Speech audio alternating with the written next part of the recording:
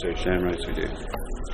Very good. I am here with David Gilmour, writer, broadcaster, and author of A Perfect Night to Go to China, a book that has just won the Governor General's Award for, you say, the best novel in the country? No.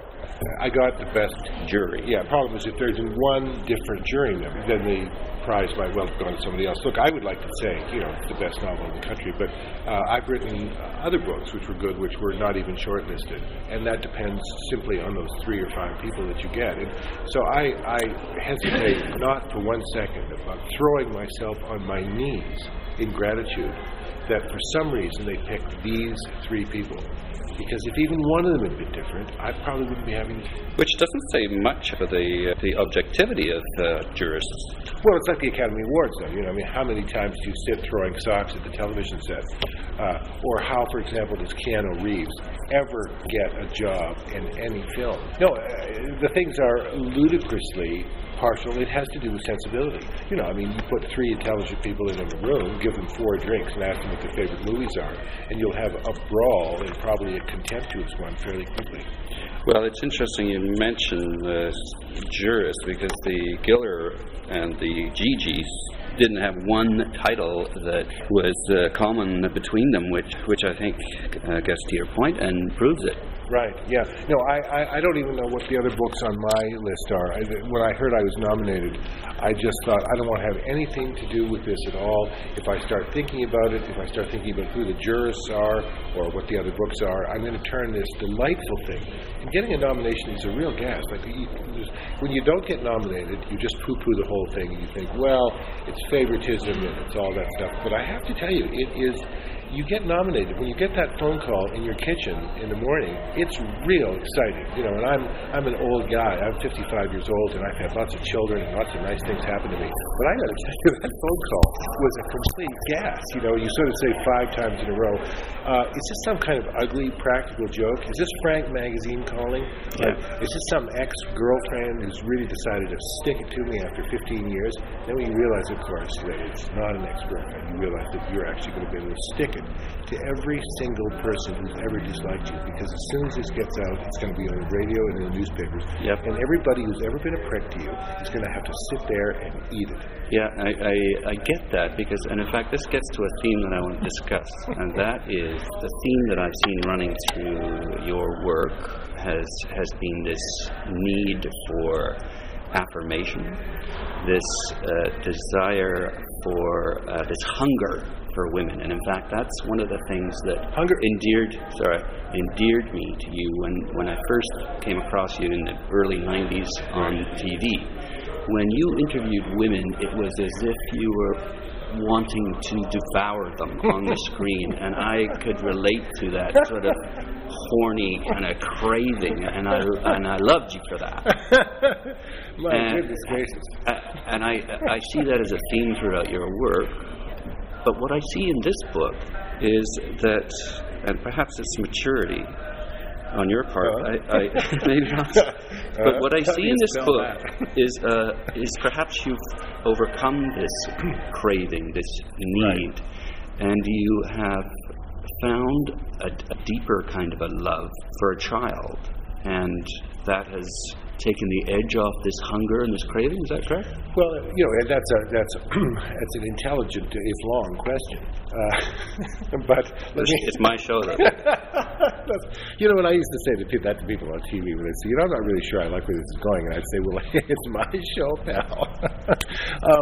First of all, I want to just, you talked about a hunger for affirmation and an appetite for women as if they were the same thing. They're actually not the same thing. They certainly aren't the same thing for me. My interest, my almost pathological interest in women during the 20 years or so that I was a single man had to do with obviously a physical appetite for women. It also was an authentic, no-nonsense quest to love. When you get to be a certain age, you realize that it's very, very hard to find somebody who's sexually compatible and emotionally compatible and intellectually compatible. It's really hard to get all of those in one number. And that sounds. But it's fun trying to find that person. Well, it is fun up to a certain age, and then after a while, when you find yourself squeezed into a jumpsuit at 50 at a discotheque, They still have discos out there? Well, I don't know, but I don't want to find out, and I sure don't want to be wearing a jumpsuit when I do. The search for women can become in itself completely pathetic. But my appetite for women was because I wanted, and this corny, I truly believed that if you went through enough dates and saw enough people and didn't waste time with people you knew weren't right for you or you weren't right for them, that you would actually get this package of sex, emotion, and intellectual companionship. As long as you were really rigorous, as long as you kept saying, you can have it all. You really do get to have it. But you got to be prepared to look at looking for a woman like looking for a job. You sort of got to get up and put time into it, and you have to keep moving. But as long as you were operating in good faith, and I was, which is to say, I wanted to be in love with somebody. But were you perpetually dissatisfied?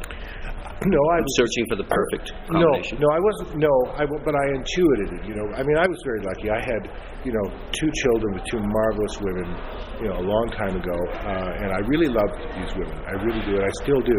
But when those marriages broke up after 20 years ago, I wanted to have this one thing, which was that I would feel that I didn't want to be with anyone else when I was with this woman. It was just simple. I just wanted to be in the present. I wasn't waiting for something to happen. I wasn't nostalgic for something that had happened. I wanted to sit in a room with this woman thinking, I don't want to be anywhere else. I have everything. And that's all I wanted. Yeah. And I'm saying you got to work real hard and look for a long time to find it. And when I did, I was old enough not to ruin it, because it's one thing to be old enough to recognize the right woman when you find it. But it's quite another thing to be old enough and mature enough not to then wreck that relationship. Wreck it by what? By continuing to look after you've found what you wanted. By being unfaithful. Yeah, by being unfaithful. Because the thing is that looking becomes an almost pathological activity. And when you find what you want, your body is so trained to keep going that you actually keep looking even after you've found it. Well, it's the craving, the unsatisfaction. But even when you're satisfied, it's like your body won't stop looking. And when I met my wife, there were for the first few months, there were a few overlaps, because it was like you've gone to the bookstore, you've looked for Le Grand Monde, you found it, but you keep looking for other books. And finally I realized after a couple of months that I had what I wanted, and that it was actually the trick to being an adult was to not ruin it. And one thing that you learn is that there is no other game than monogamy. If you're going to be with a woman, you've got to be monogamous. Mm-hmm. That's all there is to it. Otherwise, it's like every act of infidelity really is, I believe it, it's like a coffin nail in your relationship. You think you're getting away with it, but you're not. Eventually, it's going to rise up and bite you in the ass, and you're going to be squeezed into that jumpsuit at 50 asking somebody to dance. And so, when my wife and I finally had the conversation 2 or 3 months into the relationship, I said, look, that's it. Nobody else. No other women and no other guys, right? And she said, yeah, but you got to really mean this. And I said, look, trust me, I have learned my lesson, and I have been spotless and pure ever since, and that's 5 or 6 years ago. And you're almost talking like an addict. No. Spotless and pure? No. Well, I'm trying to add some levity to an interview. I don't want this to sound like, it's a self-help session. But if you spend a long time looking for women, and you stop doing it, I can't help it. There is a sort of virtue that steals over you. But not only that, and I'm talking a great deal, but since you asked me the question. Well, you're getting back from me taking so long with the first question. When you're faithful to a woman, each year that passes, it's like a piece of architecture is added onto the building. And I love that sensation. Yeah. I love it. Every single year that passes between me and my wife, and we've been completely faithful to each other, it's like the architecture underneath us gets that much stronger. Now there's a simple one-word answer to your question. Thank you, David. Very quickly, the book, and it's a short. Very quickly. It's a short read. A novella.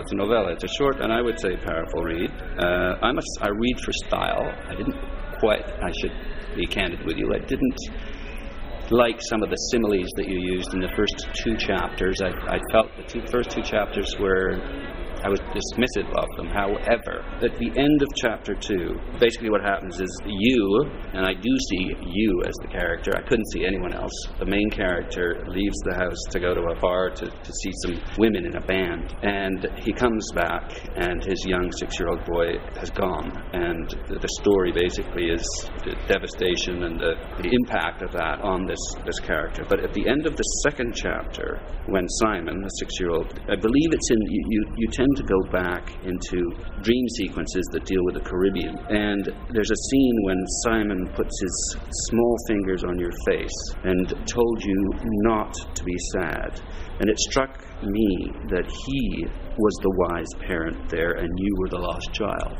Oh, that's absolutely true. I have to return to this egregiously wrong observation you made about the writing in the first 2 chapters. It's exactly the same prose machine. The writing, the style is clean, there's no fat on it, and there's absolutely no change between the style of the first 2 chapters and the rest of the novel. That said... That's me being a reader. That's my interpretation of it. Right. You have yours. It's a mistake. It's your book, and there's no mistaking taste either. And... well, what the hell does that mean? That means if that's what I think, you can't tell me to think otherwise. Well, I'm trying to show you that you're mistaken. Now, are you fucking with me? Don't fuck with me about my work. What I don't do is I don't put up with bullshit from people about my work. Now, don't you be telling me the quality of my work differs from one chapter to the other, because that's fucking, I didn't say... That is fucking presumptuous. I didn't say the and quality. I won't put up with that bullshit. Do you understand? I work too hard at my work to have some journalist wander in here and tell me that one chapter is good and one chapter isn't. Fuck you. I didn't say that it was good or not good. I simply said that there were some walk similes in it. carefully. I've done your job before, you know. People get a little bit careless with their opinions. They start throwing the stuff around. What they forget is that these books are living tissue. They're like children. When somebody walks into the room and says, you know what, I like your first son, but I don't like your daughter, my response is the same to them, which is, fuck you. Yep. Now, and I apologize if I it is offensive. But, okay, please ask your question. Oh, yes, it was a very good question, actually. See, what this book really becomes is a love story between a father and a son. And you're completely right. When the father travels into the underworld to visit the child, what he really has there is the beginning of a love story. This book is really about a love affair between a father and a child in the underworld. That's really what happens. The father loses his son, he goes into the underworld, and this very bizarre relationship starts out. And when this bizarre relationship starts out, suddenly the son, exactly, you're the first person to put your finger on it, by the way, suddenly the 7-year-old son is looking after his father, because his father is, as we all would be. It's a small mistake he made that causes him to lose his son, but it's still a mistake. And his son is the one who sort of calls the shots in the underworld. The son is the one, because he keeps saying to his son, can I stay? Can I stay here? And his son says, no, you don't belong here. In heaven. In heaven. You don't belong here. You're not ready to come here. And his father never really says, well, where is here? Because he doesn't want to hear. He doesn't want to hear that it's the afterlife. He doesn't want to hear that it's maybe not a dream world. He doesn't want to hear that it's maybe not the future. He doesn't want to hear that actually they're in the land of the afterlife. And so the son is looking after his father, because his father is wandering around. It's neither human nor ghost, sort of staggering around, just ripped apart by guilt. And his son is saying, look at me, I'm fine, I'm here. You can't stay here. And then near the end of the book, of course, there's that moment, which I cannot read out to an audience, where his son says, you can stay. And I have never been able to read that without my eyes watering up. I can't read that section. Throughout the course of the book, I found that the male character, the father, had a sort of a loathing of the people in the world. Yes. However, and I'm not necessarily giving away the... It's okay. Can we do that? Yeah, we can. You know, because we sort of have to. Yeah. Otherwise, the book scares the hell out of people. Yeah. It's actually okay to give away the fact that two of them end up together in the underworld. Okay. At the end of the book. Yeah. Okay. What I found was that this loathing ceased, and a warmth took over when the father knew that he was going to kill himself. You're absolutely right. You know, and I don't mean to butter you up, but these are questions that I've never been asked. So I've been on the road since this book. What month are we now? April? March? No, where are we? I think we're in November. We're in November. Listen, the reason that sounds insane, I've been doing interviews for this book since last February. I've been on the road with this off and on for about 10 months. I have to tell you that no one has ever asked me that question. When he actually decides to kill himself, and he decides to kill himself because that's the only way that he can keep his son company in the underworld, the way the world looks changes, and suddenly its awfulness is no longer permanent because he's leaving. And to use a rather trivial example, if you've ever had, as an undergraduate, a terrible apartment... That would have been at least 20 years ago, probably 30. So I'm not a student. No, I know you're not a student. I know you thought I was going to be one, though. Well, I did. Because CKCU is an alternative radio station, as well as being housed on... No, but I thought it was possible you were doing a 15-year PhD on sort of Persian literature, pre-6 BC, and those things do take 15 years. But if you go back to being a student, or go back to a bad marriage, when you... Just got out of one of those. Thanks. Yeah. Did you? Well, the wonderful thing about a bad marriage is it's very much like a bad apartment, which is that once you know you're leaving, it actually doesn't look so bad. It's the decision. Once you've taken the decision and you've got through the paralysis and you can actually move. Yes, you're absolutely. When you decide, you look around in a terrible apartment and you go, this place that's been driving me crazy with the exposed pipes and the peeling paint. When you know that you're leaving in 3 weeks, it actually doesn't bother you anymore. And the same thing is true for one's life. I think the decision, if you really made a decision to end your life, that my guess is that the things that you thought were unendurable were no longer going to be unendurable because they weren't. And so when he has this long trip to the airport and this long flight to the Caribbean, which is really a flight to death, he knows what's at the end of it. And because this is no longer the world in which he's trapped without his son, it actually has a sweetness. And he actually comes to a conclusion about, it's actually not a bad deal, given that we're here for 60, 70 years. He's made a mistake. His life is over. I mean, I have 2 children. I'm not sure if you have any kids. I do have 3, yeah. Well, you understand it. If something really happens to our children, yours or mine, that's it. Our life's over. I mean, let's not make any, we can go on and we conceivably have other children, but if anything ever happens to either one of my children, my life is over. I just know that. I mean, I will stay alive. I will kill myself. I'll sort of march on. But you wouldn't kill yourself, or you would? No, I wouldn't. I would definitely. I wouldn't because I have another child. And suicide is not an option when you have a living child. You simply cannot do that to the living. You can't do that. It is a childish and irresponsible act. The only reason it's all right in this book is he only has 1 child. But he essentially, if you want to look at this book as a metaphor, really, it is essentially his life. The minute he walks into the bedroom and sees that that child is gone, his life is over. And it's just a question of him finding a graceful way to end it. And then he has this lovely notion that he can actually spend his time with his child in the underworld. But that's what keeps his parents at 4 o'clock in the morning when you imagine things happening to your children. I should mention, though, that I have contemplated suicide, like many, and often it's not, depending on what space you're in, it's often not even a choice. It's you're fighting your brain because your brain is trying to destroy you. Yeah, and it sounds like I'm actually talking to the mirror when you say that. I completely, when your brain turns on you, it's like an independent organ. And it's trying to murder you, It actually is trying to murder you. And it is like having another person inside your head. I too have ended, and my father killed himself. And I think that I think that you have that fight with yourself when you want to kill yourself, and you have to win it if you have children. My father should not have killed himself because he had 2 teenage kids who were going to spend the rest of their lives not scarred by it, but wondering about those last 45 seconds when he was sitting in the kitchen before he put a gun to his temple. What was he thinking? What did the day look like? Was the sunshine coming into the room? Where did he find the bullets? You have to have sympathy for him, though. I have an enormous... He must have been suffering. It was beyond his control. Yeah. You must believe But that. you know what? I don't believe that. I think that actually my father, rest his soul, spent too much time fucking my mother's friends, drinking scotch, and playing golf. I think he was a me guy. And he did some good things for me. He sent me to private schools that he probably couldn't have afforded to send me to. But at the end of the day, he was a selfish guy. and he was interested in how he was feeling all the time. And that's not something that you can afford to do when you've got 2 children, or you have no business having children. And there's a whole bunch of things I want to do that I just don't do anymore because of my children. And I'd like to, and it annoys me that I can't, but I just don't. It's fascinating. Sorry, it's fascinating that this will be the topic of a book, and the fact that the father did kill himself. And it's very hard. I know this is going to surprise you, but the connection between my father killing himself and the guy in this book killing himself is a connection that I have never made. This book has to do with my relationship with my own son. And I have a daughter too, but there is a particular vulnerability about young boys that fathers feel for them. There's something about them. There's some strange tenderness about young male children that really breaks your heart. You can't watch them walk across the room when they're 7 years old without wanting to burst into tears or hug them. I don't quite understand what that is.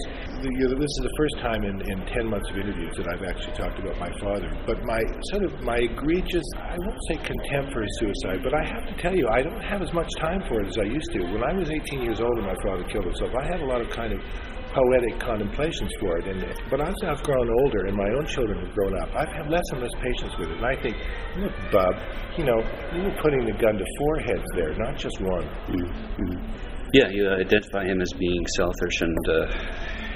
But again, mental illness, and this is a whole other topic, but that writers are particularly afflicted with, and suicide is an epidemic in this country. And sorry, but I'm just going to say that I'm very, very pleased that you are able to talk about it like this, because there's such a stigma around suicide, like there was around cancer. Right. And it's really important I think, for writers in particular who are afflicted by this to talk about it. Well, but I do feel that kind of the temptations toward suicide and the temptations towards alcohol are an affair of the will. And I'm sorry, I know that flies in the face of lots of people's beliefs, and that AA have done remarkable things for people, but I don't buy it. I just don't buy it. I've got as hard a drinking life as any human being who's still alive, but I make choices. I make choices about how not to get fucked up when I have to make my breakfast for my children. I make decisions about not getting fucked up and taking them in the car. Nobody likes getting wrecked more than I do. So when you say, well, mental illness, you succumb to mental illness and you kill yourself, it's like saying, well, you succumb to alcoholism and you have a drink. You just don't. I just don't. Personally, I have to tell you, I think it's an affair of will. Yep. And when you have children, you exert your will in every possible way, and that's all you do. And there are no excuses. But I'm going to have to wrap in 5 minutes. 5 minutes. My limo's coming in 15 Got minutes. it. I wish I could say my limo's coming in 5 minutes. I know. I can't say it again for another 6 years, so look at it that way. Okay. We talked about dream sequences after Chapter 2. One thing that I picked up on was that throughout these dream sequences, it was almost as if the main character, you, in my eyes, What's me? His life in these dreams is sort of flashing before his eyes throughout the book in a way that people who have had near-death experiences describe. I think that's very true. Dream sequences are very, very difficult to do in literature because they're about as boring as somebody telling you about last night's acid trip. They are just excruciatingly dull. As soon as I come across a section in the book where somebody said, I dreamt, I stop paying attention, and I don't pay attention until the dream is over. So I realized that I was going to be up against this when I was writing this. And so I had to make them more than dreams. I had to make these actual visitations into the underworld, which it turns out they actually were. Or overworld. Or overworld, I'm glad that you're being ambiguous about it, because I'm not really sure where it is, too. I just know that it's not here. It's somewhere else. But it's not as specious as the dream world. It has the rigor of real physics, real buildings, real people, a language. It's the same place they return to. Time moves forward at the same speed. In other words, it is a real place that he visits. And I thought by doing that, I would take some of the gauziness out of dream worlds. The problem with dreams is that nothing really matters in them and everything is possible, so the stakes aren't sufficiently high. I wanted to have this place have the same laws of gravity that the Earth does. There's some beautiful lines, too, when he was lying down in his bed in a grenadier, I think it was. Right. Anyway, he was looking up and saw some crows. It was just beautiful. Right. I don't mean to be self-congratulatory, but that whole underworld sequence didn't come to me till the 17th draft. I wrote this book 17 I had no idea. I couldn't get it right. And you're a father, you understand. I tried to write a book about losing a child without really writing about it. So I had a film noir, I had style, I had a John Cassavetes movie, I had everything you can imagine. except the engagement with the subject. If you're going to write about that subject, you got to be a big boy. You got to either engage or you got to write about something else. And I didn't have the balls to engage because it was so painful to imagine anything happening to my children.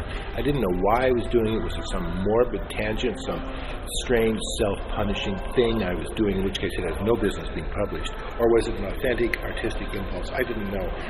But I had, in Halifax, I was doing some goofy show, and I was working on the book in Halifax, and I literally suddenly thought, what this book is about, a love story between the father and the son in the underworld, and I must have this underworld. And do you know there was no underworld in any of the earlier drafts?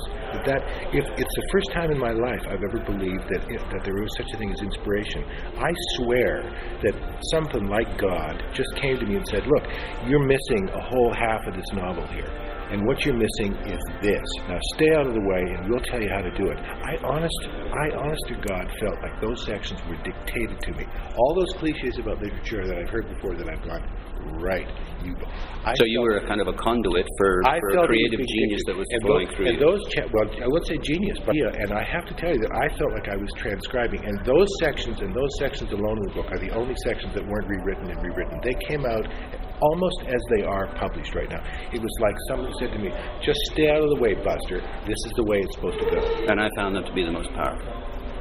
Well, see, doesn't that make you just, it makes you can, it makes me feel a bit strange, because it makes you think there really is such a thing as inspiration, or because they are the most powerful sequences, and they're the only sequences I can't read when I do a public reading without wanting to burst into tears. I literally think I'm not going to make it through them. And that's so interesting, that it's almost like that's the real stuff. And that stuff was pure unalloyed. Everything else I worked for, everything else I put a headlock around the prose and worked it, that stuff was just like, yeah, and not wanting to touch on that, the early part of the book, but I felt that at chapter 2, because I know this, it's reactive, yes. But it's almost as if I felt this wave as a reader hitting after the first 2 chapters were over. Right. And I'm telling you, I've read quite a few books, and I was deeply emotionally moved by it, more than many that I've read. Right. And it wasn't so much the stylism; it was just the pure emotion of the piece. I think, you know what? I mean, there's no question about it that book is a slow takeoff, and that when I wrote that early section, I didn't know what was coming. Like, I didn't know I was moving towards the underworld. The underworld just. I wrote the whole book in 5 weeks. I mean, it was that inspired, that fast. I mean, it did take me 17 drafts, but this draft I wrote in 5 weeks. So, the only question, I know we had a quarrel about this earlier, but I will put this to you. Is it possible that slight difference in the prose in the first chapter or 2 might have been just narrative introduction? In other words, putting the building blocks of a narrative in place before the story can actually lift off? I have no criticism of the narrative. The only constructive criticism that I'd like to provide is that I hate criticism. I noticed that. And our listeners will notice that too. Well, but anyway, please. I don't want honest criticism. I'm too old. I just want praise. I've got there's some very specific similes that I had a little trouble with. For example, the coal and the cigarettes. The end of the cigarette. Well, you know what? I'm not going to dispute technique with you, but no, I'm not going to dispute. Okay. Just a couple of quick... I don't like the lighting in Last Tango in Paris. It's just lunatic. But anyway, go on. I thought it was interesting how you introduced morphine. Now, you know my limo's coming. I do know your limo. You have a limo. I understand it. What about the limo driver? Are you going to come in here? Maybe you can come in here and he can drag you away you can while I read keep that going. section to him and say whether you think this is a scratch or not. The morphine is stolen from someplace by the main character. Yes. I thought the fact that he started to use morphine was really interesting in a couple of different ways. This is the type of thing that many people go out with when they die, number one. And number two, it just added to the whole dreamy feel of the work, the underworld, the overworld, whatever. I thought that was beautifully done. Thank you. Can I tell you a quick story and end this one? When I was a bad young boy, every party I used to go to, this is when I was in my 30s, the first thing I would do was go up to the bathroom on the pretext of having to use the bathroom. I would go through their medicine cabinet and I would clean out all the fun drugs that they had. Morphine, Dilaudid, Percodans, Percocets. So I actually behaved like this for for a period of my life for about 5 or 6 years. So the people, whenever I said, "Do you have a washroom in here?" people would immediately lock up their medicine cabinets. Not like locking up their daughters, they lock up their... Well, them too. First, just final question, and that is, and again, don't take this the wrong way, but I thought the penultimate chapter, the book could have ended there. Oh, why did you put the last chapter reminded me a bit of Tolstoy going through the door and to the light, but why did you put the last chapter? Why did you put the last chapter in? Because it's only 2 or 3 pages. Because that's artistically the right thing to do. Because you need to see them together in the other world. Otherwise, the book ends. It's a book about suicide. And in fact, this book is a book about a reunion between a father. I'm not going to argue with you about this. You're just going to listen to this, and then we're going to say goodbye. This book is about a love story between a father and a son in the underworld, and the book must end with the two of them together. And the last sentence of the book is he walks into the room and he's with his son, and that's what it's about. If it had ended where you would have ended it, it would have been a book about suicide.